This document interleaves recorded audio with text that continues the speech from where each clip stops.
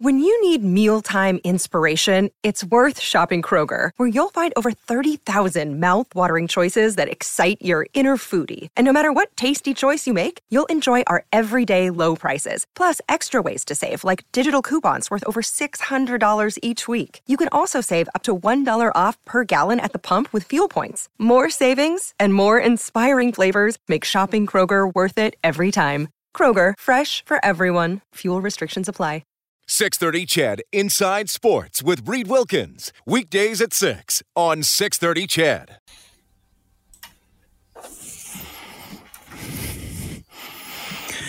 Connor McDavid is the Edmonton Oilers nominee for the Bill Masterton Memorial Trophy. This is voted on by the Edmonton chapter of the Professional Hockey Writers Association. This is the award that honors perseverance, sportsmanship, and dedication to hockey. Every team puts forward a nominee.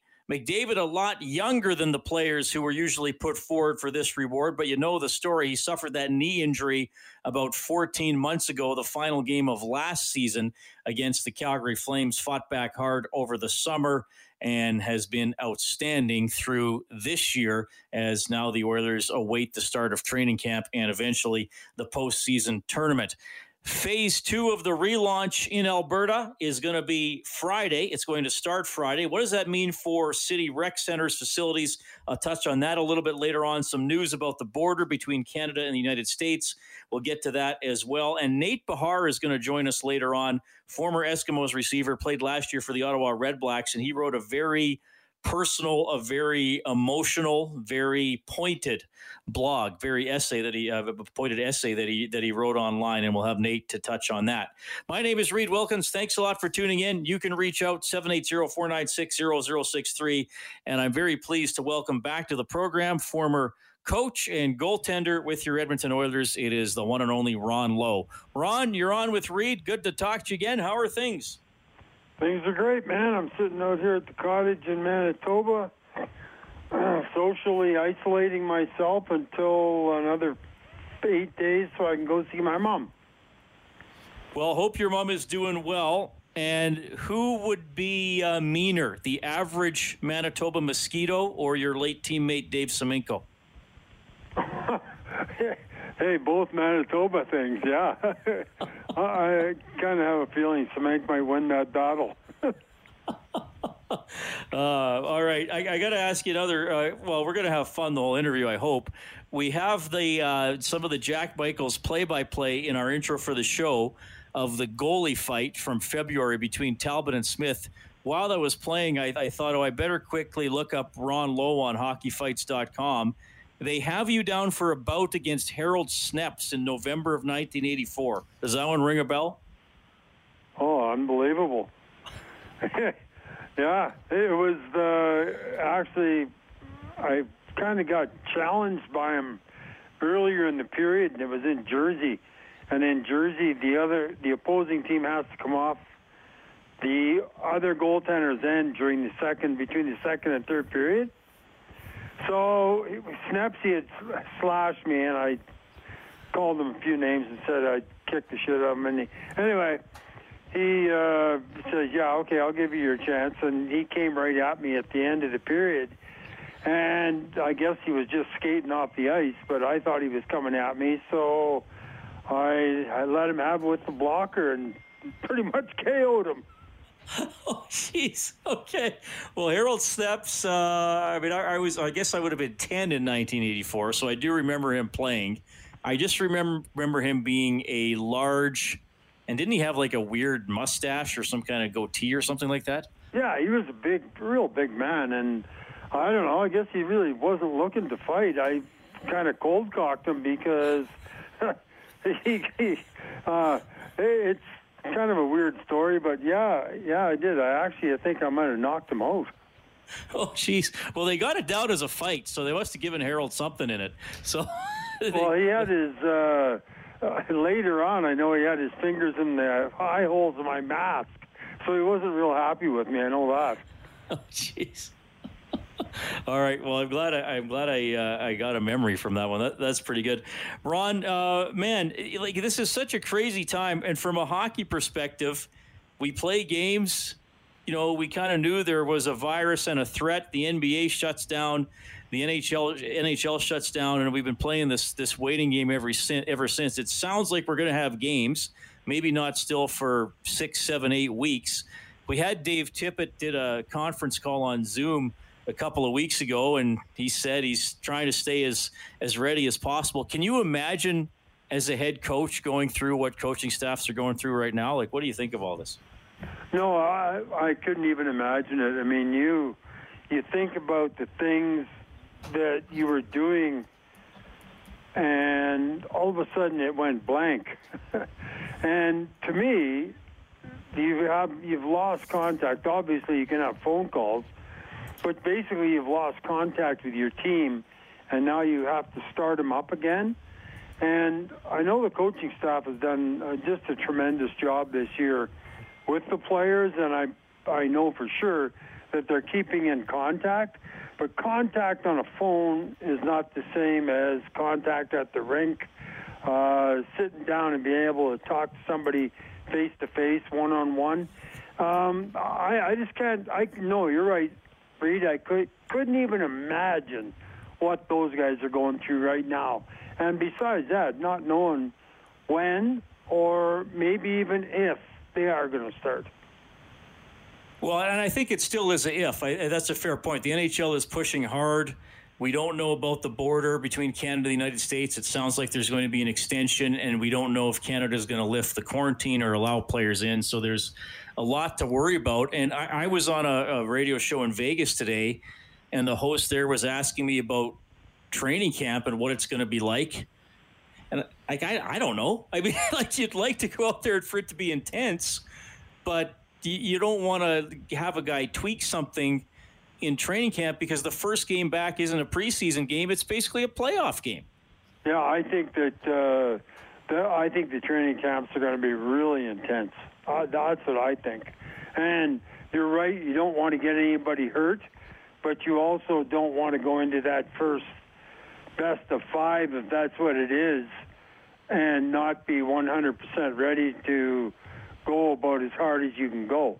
And, that sounds goofy in a way, but the hockey players that are on the Edmonton Oilers Hockey Club right now are basically, there's a lot of good young hockey players there. And when you're young and you haven't been there before, I guarantee you that it will be an intense training camp. Ron Lowe joining us tonight on Inside Sports, former Oilers goaltender, former head coach, as he told you he's spending some time in Manitoba right now. Yeah, and the advantage is everybody should be healthy and rested, but, I mean, the Oilers had a couple of injuries, Mike Green, Joachim Nygard. Columbus is getting, half their team back? Carolina's going to get Dougie Hamilton back? I mean, I think it's an advantage to some of those types of teams. Well, Columbus, to me, is probably a dark horse. I mean, they were playing unbelievable without half their team there. And I don't know, maybe the half of the team that's missing isn't going to play as well as the guys that took their spots. But I think they have a real big chance this year. Ron, wanted to have you on to touch on something else. We're doing something fun on 630ched.com, globalnews.ca. We have some voting going on for the all-time Oilers All-Stars. And as we both well know, there are some players that are pretty obvious picks to make this team. You coached the team in an era where, they were often fighting to get into the playoffs or an underdog in a playoff series, though you came up with a couple of big wins. And I want to ask you about a couple of those players. One of them being Doug Weight, who was an exceptional player, got to be up in the top 10 in the league and scoring a couple of times. I always thought that he showed a lot of grit and toughness too, even though you might associate with him with a lot of skill. I actually voted for him in my top 6 Oilers forwards of all time.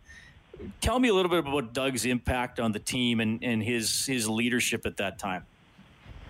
Well, I think that I would definitely put him in that top 6. I would definitely do that. He played with a team that probably wasn't nearly as talented as the ones that Gretz and Mess and those guys played with. But Dougie White put up numbers. He was an American kid in a Canadian city and really gave everything he had for Edmonton. I thought he was, first of all, he didn't become captain for a couple of years because Kelly Buchberger was, and he was a very, really good captain. But Dougie finally did take over, and he was a team leader. But he also was smart enough to understand that he listened to the other guys in that leadership group.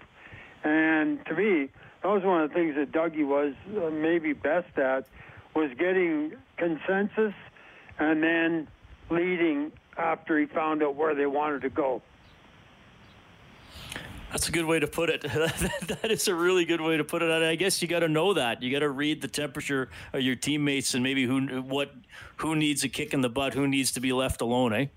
Well, yeah, and the thing about Dougie was, man, he was a talented kid. I mean, he had all kinds. Well, he's probably in the top 10 Americans that have ever played the game, if not higher. For goaltenders, Ron, and I didn't make this list. They didn't put you as a finalist for one of the two goalie spots. Because of the 5-hole read. Well, hey, you single-handedly dragged the team into the playoffs in 1980, didn't you? We got to remind people of that. That was the highlight of my whole career. Look, I can't look at the results right now because I already voted yesterday, and you can't vote more than once. At least I'll have to go on a different computer and do it. But Fewer's already running away with the number one spot. And then, Cujo and Ranford were within half a percentage point of each other for the second goalie spot. And Cujo was so vital to you guys. The most famous save in team history. I don't hesitate to say that.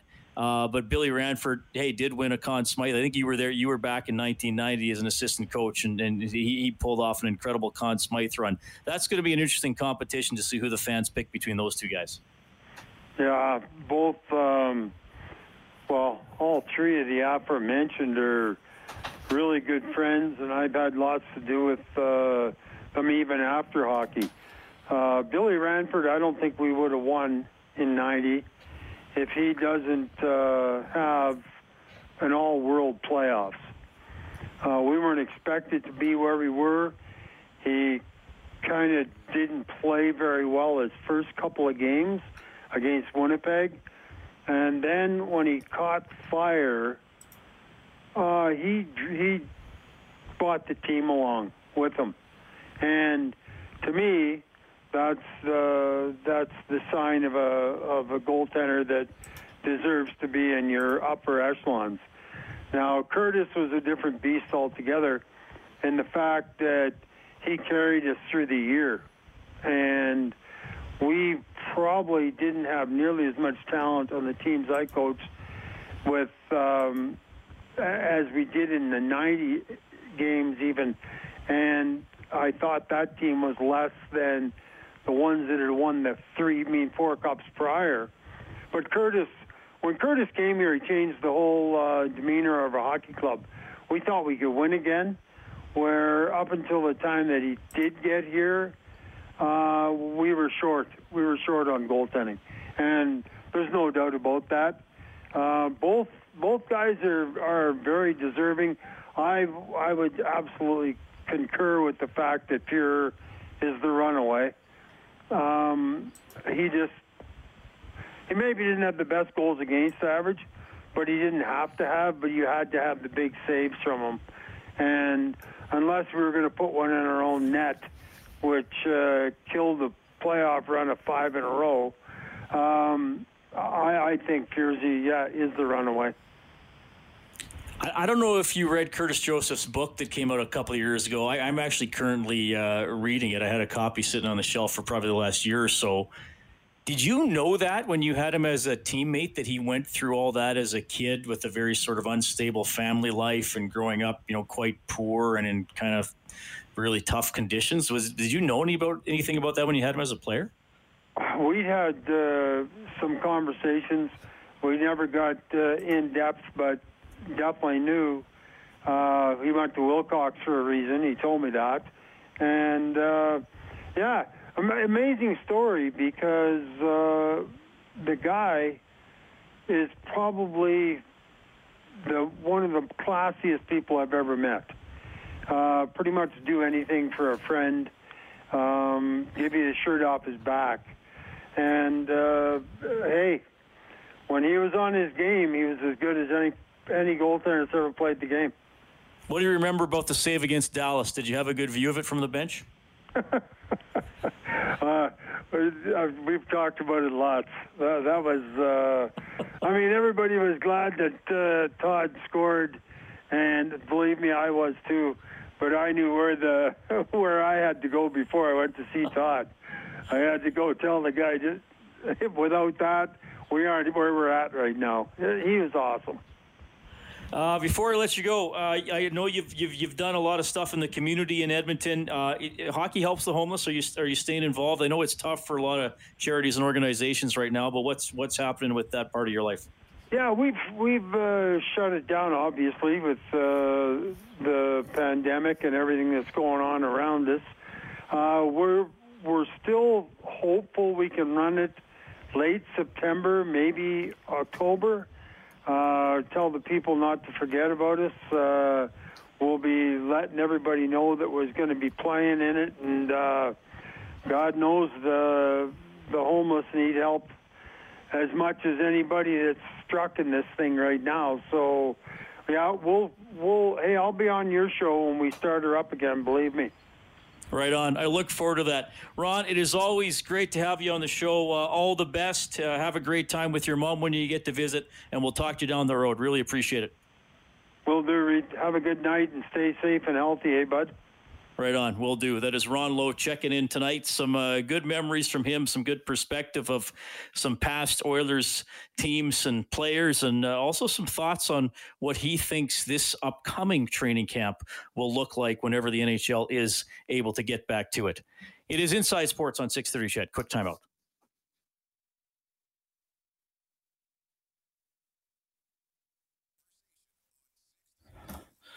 One thing we were doing in the first few weeks into the pandemic, we've kind of backed off doing it a little bit. I guess we haven't talked about it as much, but you can still do it. If there's a song you'd like to hear coming back from commercial, we can play it for you. Text in 780-496-0063. Kellen has the text line open back at the studio. I'm at home. Preferably something with a good guitar intro, rocking, please no naughty language near the beginning of the song. And I should also clarify the types of songs we're not looking for. We just had someone request that we play a song by Aqua coming back from break. Kellen, I do not see us doing that. No. Maybe ironically at some point. Was Barbie? Are they the Barbie girl band? Yes. That's the only song of theirs I could name. So if you're looking for Aqua, you won't hear it on Inside Sports. Reports that Canada and the U.S. will extend a ban on non-essential travel to late July. This is not expected to affect possible NHL hub cities. It's the 14-day quarantine that would be more of the issue there. We might hear more about that this week. Nate Behar when we get back. Here they come, the boys in the bright white sports car, waving their arms in the air. Who do they think they are? And where did they get that car?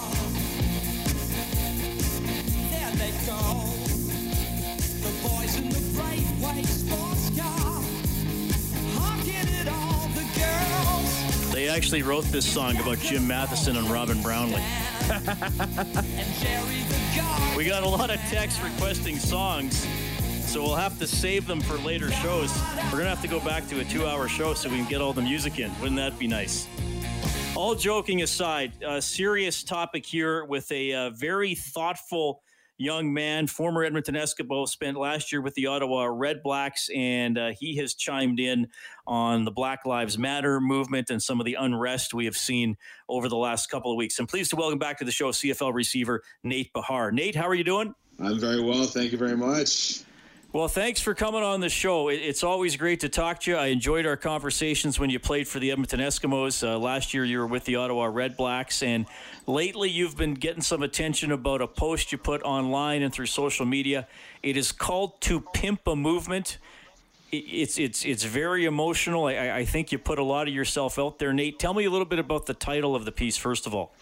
Yeah, absolutely. So the title kind of derives itself from Kendrick Lamar's 2016 album called To Pimp a Butterfly, his Grammy Award-winning album, I should say. It's one of my favorite pieces of music and art, to be honest, I've ever ingested. And the kind of the central thesis and central movement and themes of the article of the essay, he kind of is talking at the end of tracks and sort of interludes and preludes. It seems like a poem, and then by the end of it, you realize that it's actually a sort of an open note or question to the late Tupac Shakur.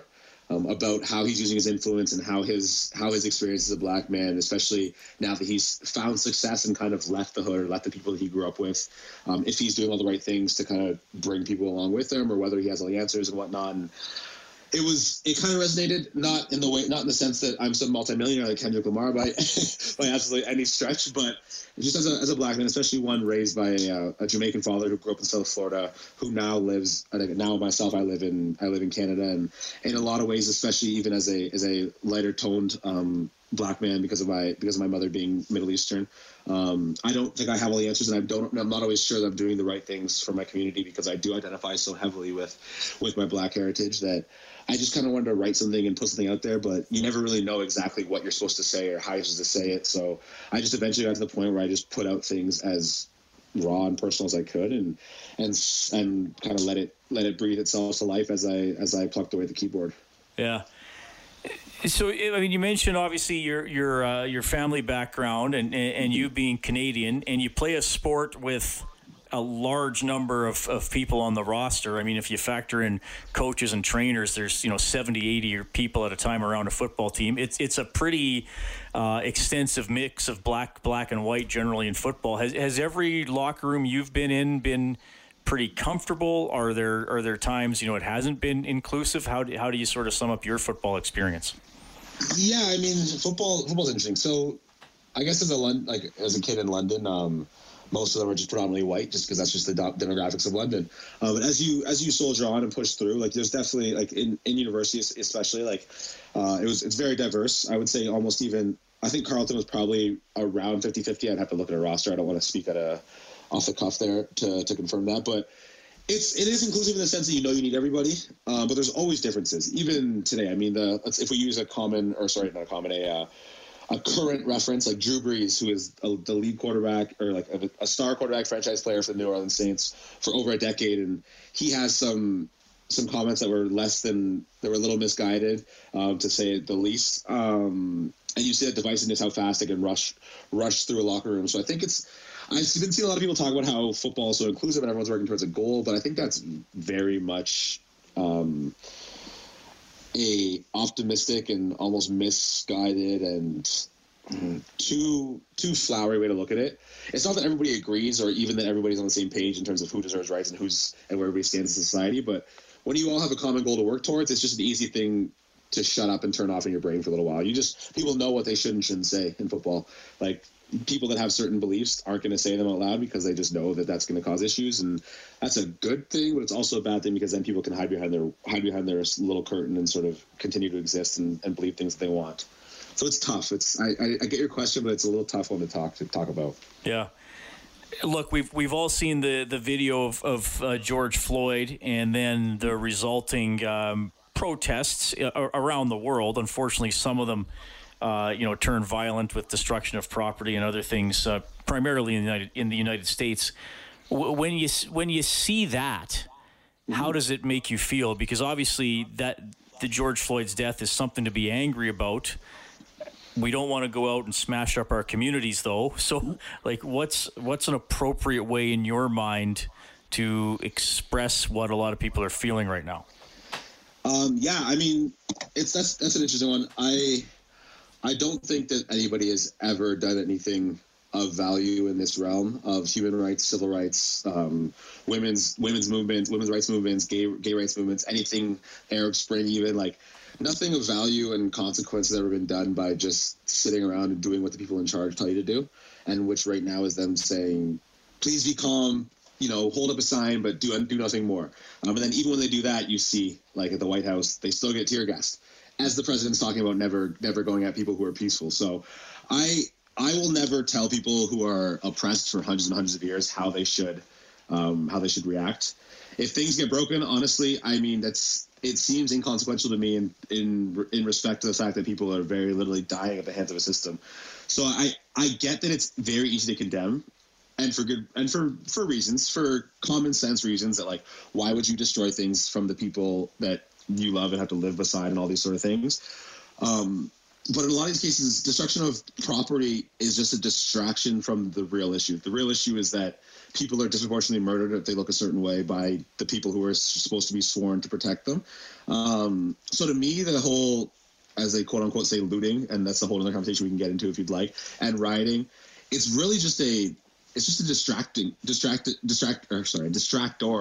from the fact that this is what the state is doing, and the real looting is the state pillaging people of their lives, pillaging people of their wealth, restricting access to resources and things that to actually help people move forward in their lives and step up their socioeconomic class and where they belong in the socioeconomic caste. So it's tough. Like, I get that it's an easy thing to hold on to, but I do think it's slightly it's slightly a deterrent from the real conversation to be had. And I think it's intended to be that by a lot of people. And it's because it's so visceral, such a obviously abject sight to see people throwing bricks or lighting on fire corporations, but you can't be violent against property. Violence is what is enacted between humans. And the violence is actually being perpetrated by police in almost every single situation, unless you want to call a bottle of Dasani hitting somebody wearing $10,000 of protective gear violence.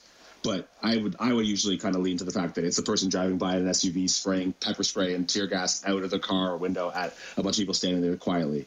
So I get the idea about what is wrong with rioting, but there's no way of protesting, as we've seen, that anybody in power ever accepts. Whether you're on a knee during the anthem or you stand quietly. I mean, Martin Luther King was very literally shot because of how he protested, and that was as peaceful as you could possibly imagine. So, no matter how you do it, people are going to have an issue with it. So, I've just given up even bothering to sort of have that be the focus. CFL receiver Nate Behar joining us on Inside Sports, former member of the Edmonton Eskimos. He's written a very emotional essay to pimp a movement. You can find it on his Twitter account. I've tweeted it out as well. So maybe a tough one here, Nate, but I don't know, 10 years from now, what do you hope? How do you hope attitudes have changed? What's the next step towards Black Lives Mattering more? I guess I'll kind of borrow that phrase, if you don't mind me putting it that way.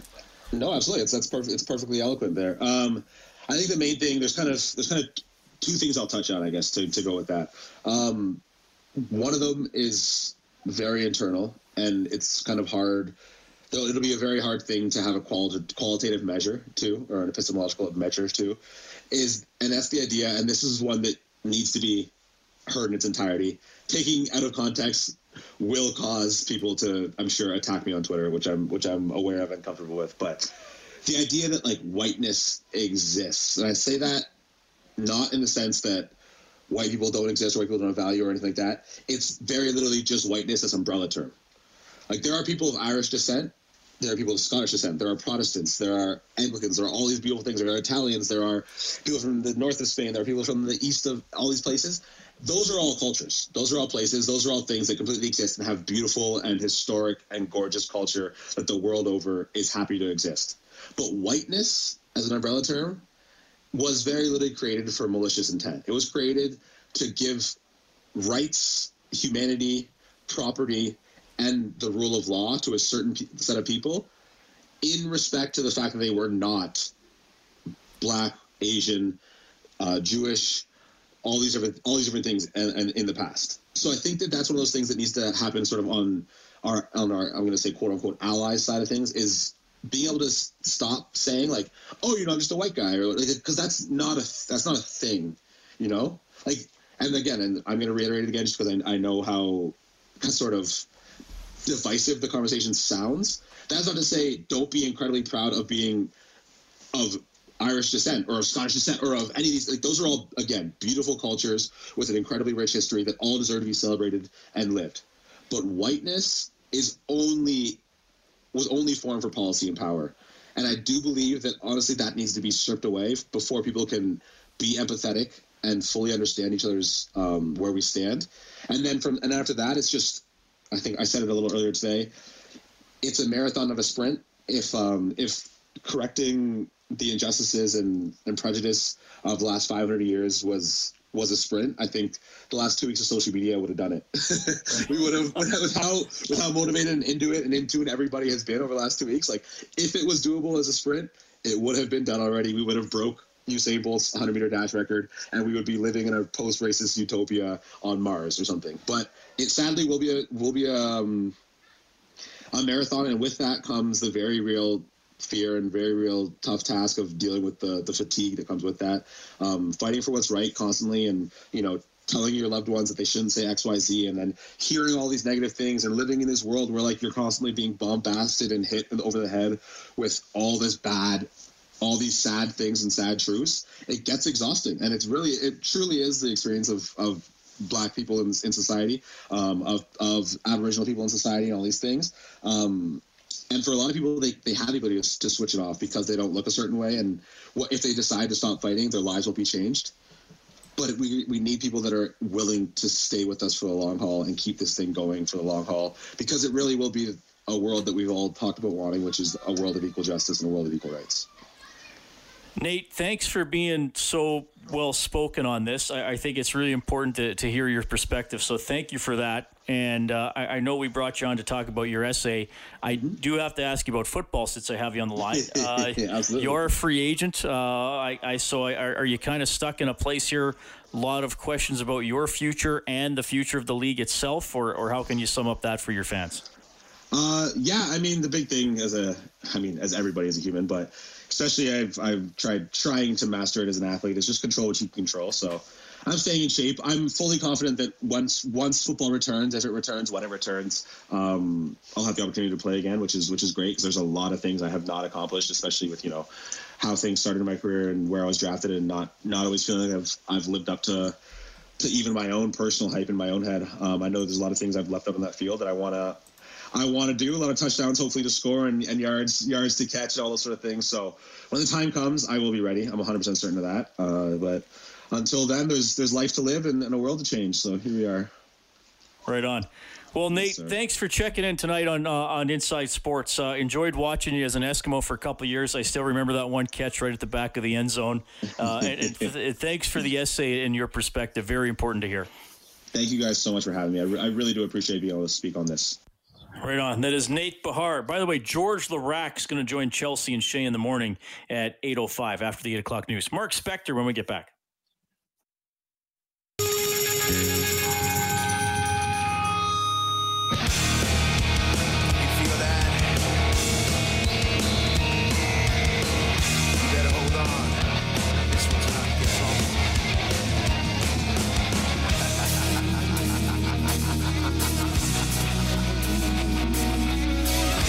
Phase 2 of the provincial relaunch on Friday. However, the city of Edmonton had this to say about recreational facilities. I'll read part of the press release. The city, by the way, declined to provide a guest tonight. Perhaps we'll get somebody later in the week. It is encouraging for the city and province to see we are in a place to advance to stage 2 reopenings. However, the city of Edmonton continues to review reopening plans against our current realities. This includes how we might introduce the reopenings of facilities like recreation centers, arenas, indoor pools, and libraries. And they wrote a little bit more after that. They have a meeting on Thursday. The Emergency Advisory Committee will have a meeting on Thursday. So it may not be like everything that can reopen doesn't mean it's going to reopen, and that appears to be the case for the time being for City of Edmonton recreational facilities. We'll know more after their meeting on Thursday. We do know that Connor McDavid, of all people, is the Oilers nominee for the Masterton Trophy for dedication, perseverance, and sportsmanship, voted on by the Edmonton chapter of the Professional Hockey Writers Association, which includes this fine gentleman, Mark Spector. Mark, thanks for fitting us in tonight. How are you doing? Well, I just hope I can be as intelligent and well-spoken as your last guest, Reed. Holy cow, he was an impressive young man, that Nate Behar, huh? Yeah, Nate Behar, very well-spoken. I thought it was important to hear his opinion for sure. It's a good essay. Give it a read, and it might make you a little uncomfortable, but I think Nate's comfortable making people uncomfortable on this topic. Hey, Spec, I only got an hour now, as you know, so I don't have a ton of time for you. Okay. The Masterton Trophy often goes to an older player, but not this year, not with the Edmonton Oilers. Well, the nominee, I think, I know it was a unanimous choice among all the members, the 7 members of the PHWA Edmonton chapter. We all vote, independently, obviously, and every guy picked Connor McDavid as their first pick. So, let's face it, he blew out his knee in Game 82 last season and spent the whole summer rehabbing it, and there's a lot of doubt. We've all watched the documentary. There's a lot of doubt and a lot of question and a ton of hard work, and not only did he come back and play, but he came back and was the second leading scorer in the National Hockey League. So, some years, Reed, I've been doing this for a long time. Some years you kind of pick a guy because you have to pick somebody. Connor McDavid this season is a very definition of a guy who has overcome adversity and come back strong and is fully in the spirit of the Bill Masterton Memorial Award. Have you submitted your votes for all the other awards? I have not. I have until, I believe, Tuesday or Wednesday, and it's on my plate to do later this week, but I have not done that, Reed. Dare I ask how you're weighing the Hart Trophy decision? I think that that's an easy one for me. Draisaitl will get my first place vote. I haven't done my homework to tell you who's getting, 1 to 6. But I know that, in my opinion, he was the leading scorer by a long way in the National Hockey League. He proved himself. He stepped out of his comfort zone, got off of McDavid's line, still was exceptionally productive. And when McDavid was hurt, he carried the Oilers on his shoulders. I don't think that will be a very close vote, even around the league. I suspect that Leon Draisaitl will win the Hart Trophy. I certainly don't have a hard time with that particular award. Some of them are tough. Picking the Lady Byng, picking the Selke, the Norris is the Calder. They're a very tough one this year. But I think the Hart's an easy vote. Spec, I got to throw one more at you here in the last couple of minutes. You and I both have histories covering University of Alberta sports, and obviously still enjoy sometimes covering and certainly following a lot of those teams. You're the shock waves yesterday for that news that there's no fall season. Yeah, the first thing you feel bad for is the kids. There's kids that are finishing school and they're not going to be around next year to play another year, right? It's a short time in your life that you get to be part of any of those teams. And I know, because I was around, I never played for them, but I covered a lot of U of A sports. I spent a lot of time around them. And those kids, they leave there with that Panda emblem and that Golden Bear emblem stamped right in their heart, man. It is a lifelong thing. And, they work hard, they train hard, they earn a spot, they earn their chance, and it gets taken away this year. I feel for the folks who don't get to go to the games like you and me, Reed, but we're second. To me, it's the athletes that are getting the bum deal here. Spec, we'll have to do this when I got more time, but I wanted to get you on tonight for the Masterton comment for sure. Thank you so much. Hope you had a good round of golf, man. I did for sure. Thanks for having me, Reed.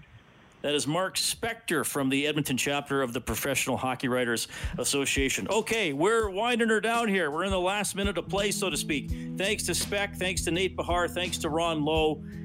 Sorry, guys, I usually would read more of your text. I didn't have a lot of time tonight, but I do appreciate you listening and writing in. Dave Campbell's the producer of Inside Sports. Kellen Kennedy is your studio producer. I will talk to you tomorrow at 7. Take care.